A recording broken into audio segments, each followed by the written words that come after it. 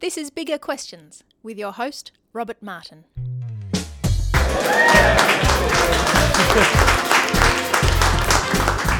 Welcome to Bigger Questions, recorded live in the city of Melbourne. Today's big question: I am what I do. How can I find something more at work? Now, today's big question confronts identity and how it particularly relates to our work. And we're asking today's big question to Andrew Laird. Andrew works for City Bible Forum in Melbourne and oversees the Life at Work Conference, an initiative aimed at connecting Christian faith with our daily work. He's a popular author, speaker, and writer, and he joins me now. Please welcome Andrew Laird. Andrew, welcome to Bigger Questions. Now, Andrew, you work for City Bible Forum in Melbourne. How do you feel speaking about work with your boss in a public conversation? I just want to know, if I get the questions wrong, do I still have a job tomorrow? It depends. It depends on how wrong the questions are, I suppose. Yeah, that's right. So you think a lot about work. What made you interested in thinking about work in the first place? Yeah, I guess my interest has been for sort of 10 to 15 years, really since I started in the workplace myself. I think one of the common criticisms and objections of the Christian faith and the Bible is that it's irrelevant. And I think in many ways Christians have only got themselves to blame for that because they haven't done a very good job at showing how the Bible actually is relevant to all of life. Mm-hmm. And that was certainly the case for me when I started out in the workplace. I didn't really know how to connect my Christian faith. I was a Christian person with what I was spending most of my time doing. So it really began a quest and a search, which is still going now, 15 years later, to try and understand what the Bible says about that topic. And so when you first started thinking about work, you were working as doing... Yeah, so my background was working in radio as a journalist. So some days you'd be in the studio reading the news, other days you'd be out reporting on events that were happening. Mm-hmm. Any life-changing events or many major events that you got to report on? Yeah, I mean, I remember... one just springs to mind immediately. I remember the death of the last Pope and working that day. And that was just a significant world event. And so spending my day moving around the city of Sydney, where I was at the time working, and going from Catholic Mass to another one, reporting on the reaction. So that was a particular, I guess, world event. But other occasions, I remember following the then Indonesian president at the time around Darling Harbour or around the Opera House when he was in Sydney. So, all sorts of different things. Did he know you had no idea. Chasing? Oh, right, he didn't know you were just tailing him like some sort of hitman. Now, to kick off Bigger Questions, we like to ask some smaller questions just to get us thinking. Today, we're talking with Andrew Laird about fulfillment and identity. So, Andrew, today's smaller questions are about identity crime. Now, identity crime is assuming another person's identity and involves things like credit card theft. Now, I'm not sure if you've thought much about identity crime before or had your credit card stolen. Not to date, no. Okay, good. Well, there's two questions, both multiple choice. So the first question, according to the Australian Federal Police, which of these is not a recommended way of protecting yourself against identity crime? Is it A, always cover the keypad at ATMs when entering your PIN? B, shred or destroy your financial papers before you throw them away? C, ensure that the virus software on your computer is up to date? Or D, keeping a file on your office desk labelled passwords, PINs and other important personal information?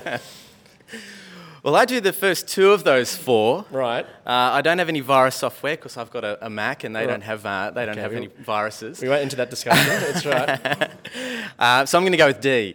And you're correct. Yes, a file on your desk. Well, don't you think it would be easy and a convenient way of keeping all of your personal identity information together? Well, you did say on your desk. I might have one somewhere else. Right, okay. Ooh, maybe okay. I shouldn't reveal any more. That's right, you shouldn't say that. Anyway, now question 2. Which of these stories of identity crime is false? Was it A, a 33-year-old woman, Wendy Brown, who stole her daughter's identity to attend high school and join the cheerleading squad? Was it B, Gerald Barnes, who made a career of stealing the identities of medical doctors and then establishing himself based on their hard work and authentic-looking diplomas on the wall? Was it C, a man, Dave Kovich, who ran an employment agency in Washington, D.C., who once tried to impersonate the President of the United States? Or was it D, Li Ming, a graduate student who felt he had no way out from a staggering credit card debt? He faked his own death, then tried to obtain a new driver's license, but the authorities, unaccustomed to issuing driving privileges to dead people, called the police, and Lee was arrested for stealing his own identity. So which of those is false? They all sound pretty wild. The second one on the pretending to be a doctor. I was reading an article just recently on someone who was reflecting that it's easier to pretend to be a doctor than it is to be a plumber. You can get away with it. So I think that one's true. Right. So I'm gonna go with C, pretending to be the president. And the answer is C. Correct. Yes, that was actually the plot of the 1993 Ivan Reitman film Dave. The others are actually all true examples of identity theft. So please give Andrew an applause. So in our identity crime quiz, Andrew, you got 2 out of 2, 100%. You have a job. Congratulations. Now, so Andrew, is it significant though that it's called identity crime and not just credit card theft or stealing credit card numbers? Yeah, I think so. I think it's almost a recognition that more than just data about us is being stolen, but something that's sort of inherent to who we are is being taken when people take, I guess, our name and details about us, yeah. So do you think this is why there's such concern over credit card theft or identity theft? Yeah, absolutely. I mean, I was reflecting recently on, we were thinking about names to call our children. And on our shortlist, we didn't have the name Adolf. No. Not because that collection of 5 letters was somehow, inferior to any other collection of 5 letters, but that name carries with it meaning and identity and characteristics of a person. And so when we talk about our identity being stolen or our credit card details being stolen, more than just those details is being taken, but part of who we are is being taken. So then why is the broader question of identity so important? I think in some ways it gets to the core of who we are, what matters to us, the things that we might be passionate about, really who we are as a person. We know is bigger than just those details that we might record about ourselves. So then how does the question of identity, being so foundational and important in who we are, how does that then relate to our daily work? I think in the way that we often will try and perhaps construct our identity or determine much of who we are based on what we do. I think we very much live in a context, a culture today where I am what I do. That if what I do is meaningful or significant in the eyes of those around me, then not just is my work significant, but I'm significant. For a period of time, I worked 2 different jobs. I worked part-time as a radio journalist and part-time as a pastor in a church. And it allowed me to do a few little social experiments. Now, people listening won't get this joke, but for a variety of reasons, I don't need to go to the barber particularly often. Right. But when you sit down in the barber's chair, they often say, what do you do for work? And on one occasion, I mentioned my radio work. Well, he was animated and interested in me, and he thought not just my work was interesting, but I was an interesting person. Another occasion, I'd been working at the church that day, and I mentioned that was what I did for my work. And the conversation completely dried up. Sound of crickets. Pretty much, yeah. Well, that was you got a quick haircut that day. But very much that sense of, this person's not particularly interesting because of what he does. Now, French philosopher Luc Ferry proposed that work becomes the defining activity of man. A human being who does not work is not merely without income, but impoverished. Do you agree with Ferry? I agree with parts of that quote and disagree with other parts. That idea of being impoverished as a human being if we don't work, I agree with. In that, as a Christian person, I believe that one of the aspects that the Bible teaches about work is that it's an inherent part of who we are as human beings. We've been made and we've been designed to be workers, what I like to call being wired to work. It's just a part of what it means to be human. And so and I think that's why if we're not able to work, for whatever reason, unemployment or disability or injury, it cuts so deeply at us because it cuts at a part of what it means to be human and what it means to express our humanity. So yeah, I agree with him at that point. But that idea of, he begins the quote with the words... Defining activity. Work becomes the defining activity of man. Yeah, see, I think if our work becomes that, it can become dangerous. Why so? I think if who we are is based purely on what we do, that puts an enormous burden upon our work to fulfill us and to satisfy us and to really give us perhaps the reputation or prestige that we might want in the eyes of the world. And that's a responsibility or a burden that I don't think our work can handle. But isn't that something that we do observe in the world? Oh, absolutely. Yeah, well, that's what Ferry's picking up on as well. Yeah, absolutely. That this idea of I am what I do, and that I look to try and define myself in relation to what I accomplish through my work, or perhaps what I fail to accomplish. But was this something that you've ever experienced in your own personal working career? Yeah, absolutely. It's you say had experience, but Or perhaps do experience now? yeah, I guess continue to a lesser degree, but certainly in my early working life, it was a defining feature of how I thought about myself and my work. So how did that manifest itself? Ultimately, I think in ways that were destructive for me, in that I tied very much my value and my worth and my significance to what I was accomplishing in my work. I think the first moment where I have a distinct memory of beginning to do that was I was working in a small country town at a radio station there. And if you're working on the radio station in a small country town, then you are a celebrity in that town because a town of 40,000 people, that's all it takes. Right. And I remember, so I don't know if you're familiar with the McDonald's, isn't it McHappy Days where they get the celebrities to sell the burgers for the day? Well, in a town like that, you get invited to go to the McDonald's and sell the burgers. And I remember standing at this... I can see why you'd feel significant. Like you're selling the burgers to happy kids. That's right. But I remember standing at this drive-through window. I was 21 years old, just starting out in the workplace, and this woman driving up and seeing on my name badge my name and just going, "Are you Andrew Laird?" and it began, I think, what was a very unhelpful pattern in my work life of thinking, my significance, my worth, my value is tied to what I do. And it only, I think, as work life went on, only for a period of time at least, got worse.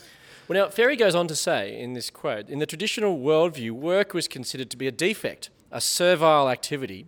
In the modern worldview, it becomes an arena for self-actualization, a means not merely of educating oneself, but also of fulfillment and improvement.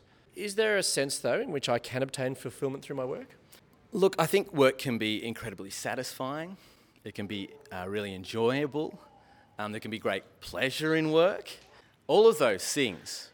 But if we're wanting work to be the thing which fulfills us, I don't think you can do that. And I think that's where, just to go back to my experience, I think that's what I was looking for in work. And in many ways was being affirmed by people around me as they were celebrating and excited and interested in what I was doing. As they were buying burgers. Well, yeah.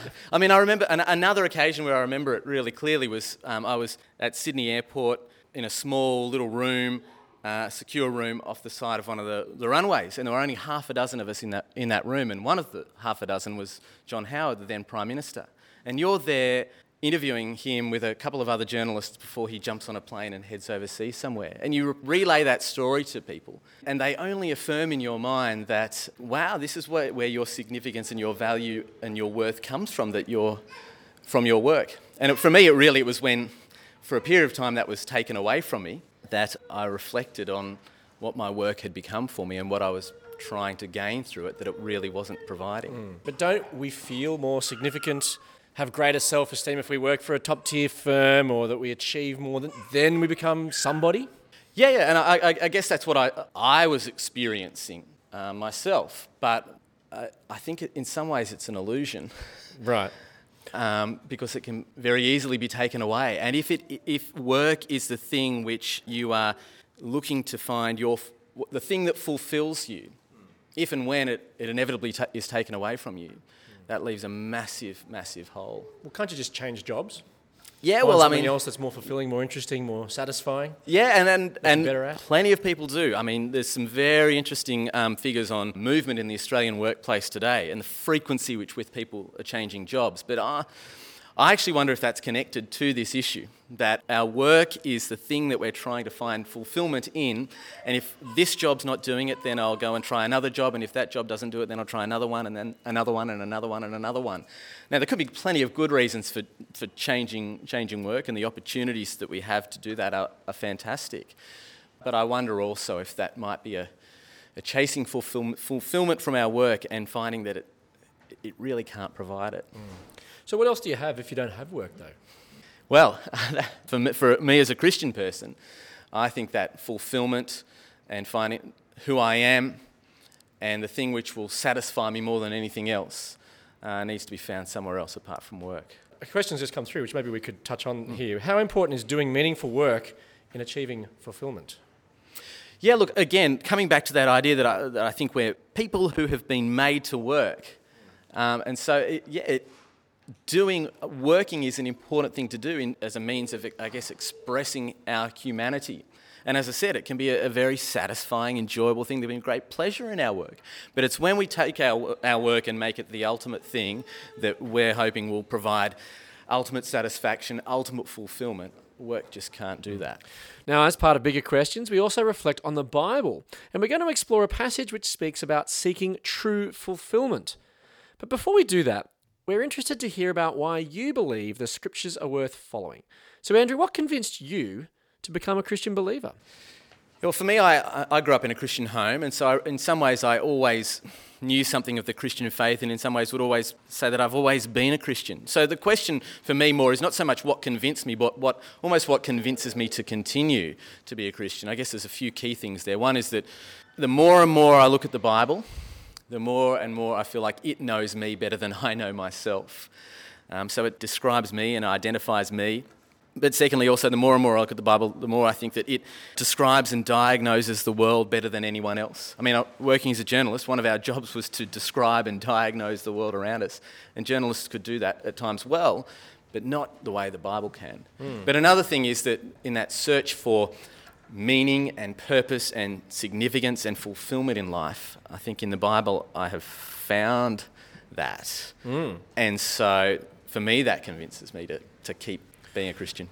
Now, the part of the Bible we're reflecting on today comes from a psalm from the Old Testament, Psalm 42.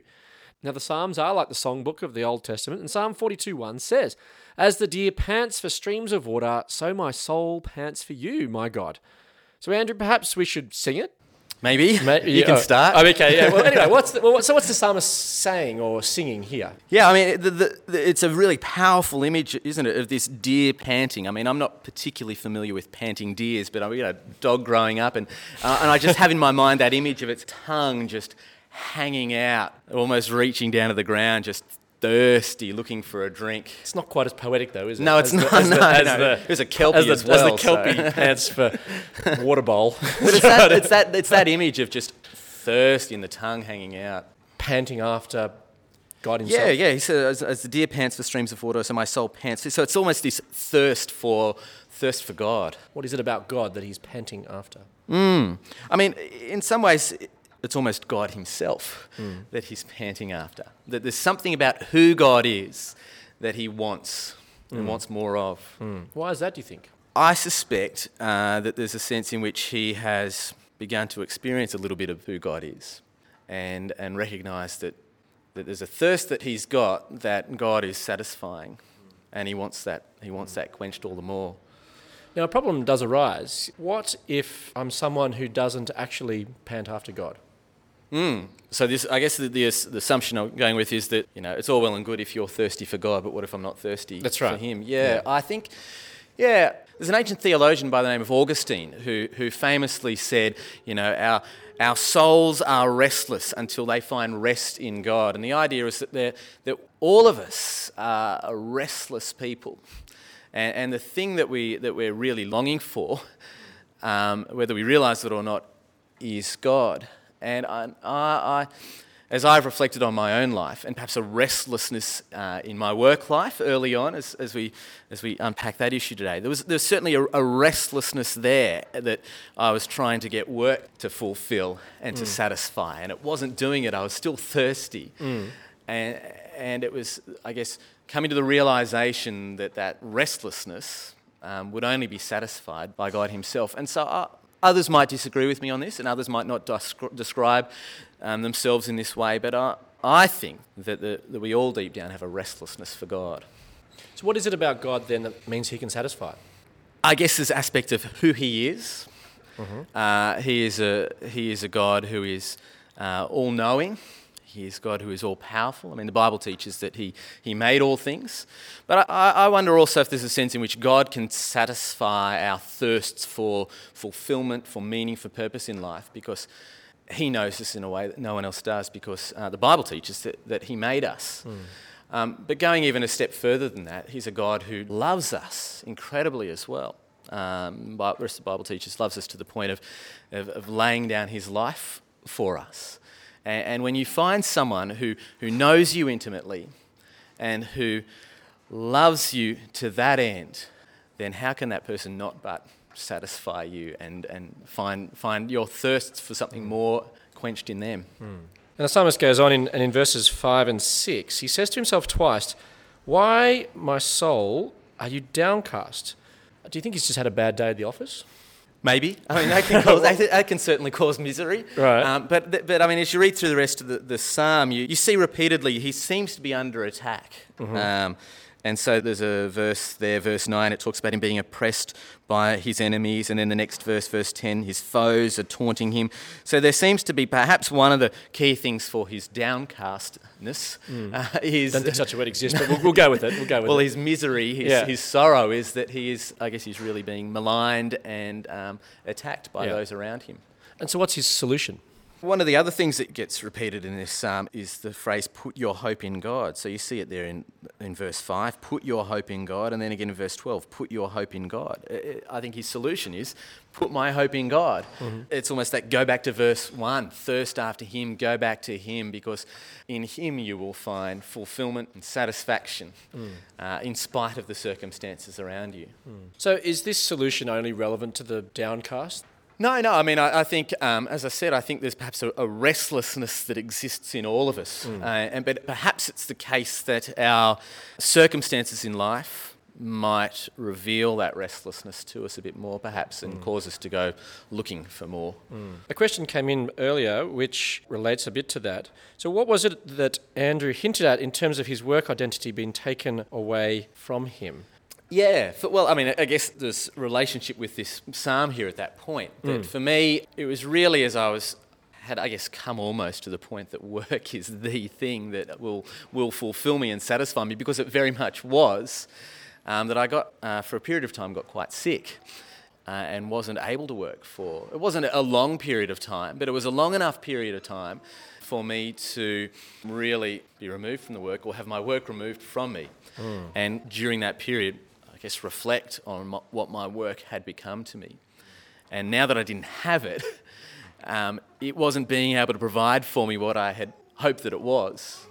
So being taken away, I guess. So being taken away challenged your identity about even who you were? Yeah, very much so. It gave me that opportunity to reflect on what I was trying to get out of work and it wasn't going to do. Now, author Maya Angelou said, "You may encounter many defeats, but you must not be defeated. In fact, it may be necessary to encounter the defeats so you can know who you are." To what extent does suffering challenge or reveal our true identity? Well, I mean, I guess my personal story is testament to that. Yeah. That it's been, certainly in situations in life where things have been taken away, in that case work taken away, that I have realised what I was hoping to get out of it that it couldn't give me. And so I think there's a real sense of truth in that. But I wonder about the necessity of things being taken away in order for us to realise just how significant they have become to us, or what hopes we've been placing in them. It certainly helps to have them taken away. But doesn't it reveal what's going on inside your own heart and mind? If you think, work's not really my identity, but everything's going along really well, so I'm not really ever tested to see if that's actually the case. Yeah, absolutely. I mean, some of us might be more reflective than others, and we don't need those real crises to stop and take stock of our life and reflect on who we are and the things that we're hoping in. But yeah, probably for the most of us, those things are very helpful for us to do that. Now, world-famous basketball player Michael Jordan claimed that his self-esteem was tied directly to the game. In the years since he retired, he has been struggling to find an identity outside basketball. He asks, "How can I find peace away from the game of basketball?" His self-esteem was tied to his work ended, and now he's not sure who he is. What would you say to Michael Jordan? I'd say, first of all, I understand. Yeah, I get that. I resonate with you on that. I have felt that too. And for that very reason, I've got to change the way I think about my work and think about myself in relationship to my work.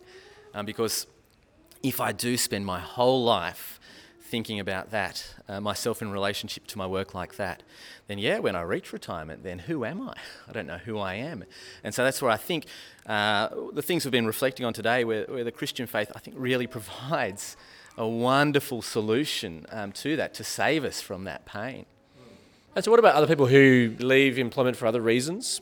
So someone who's got a young family at home, for example, like they're not working how would you speak to them? How does this passage speak to them? Yeah. Well, a couple of things. I mean, one thing I would say is that, well, there's a sense in which they are really working. It's just a different kind of work.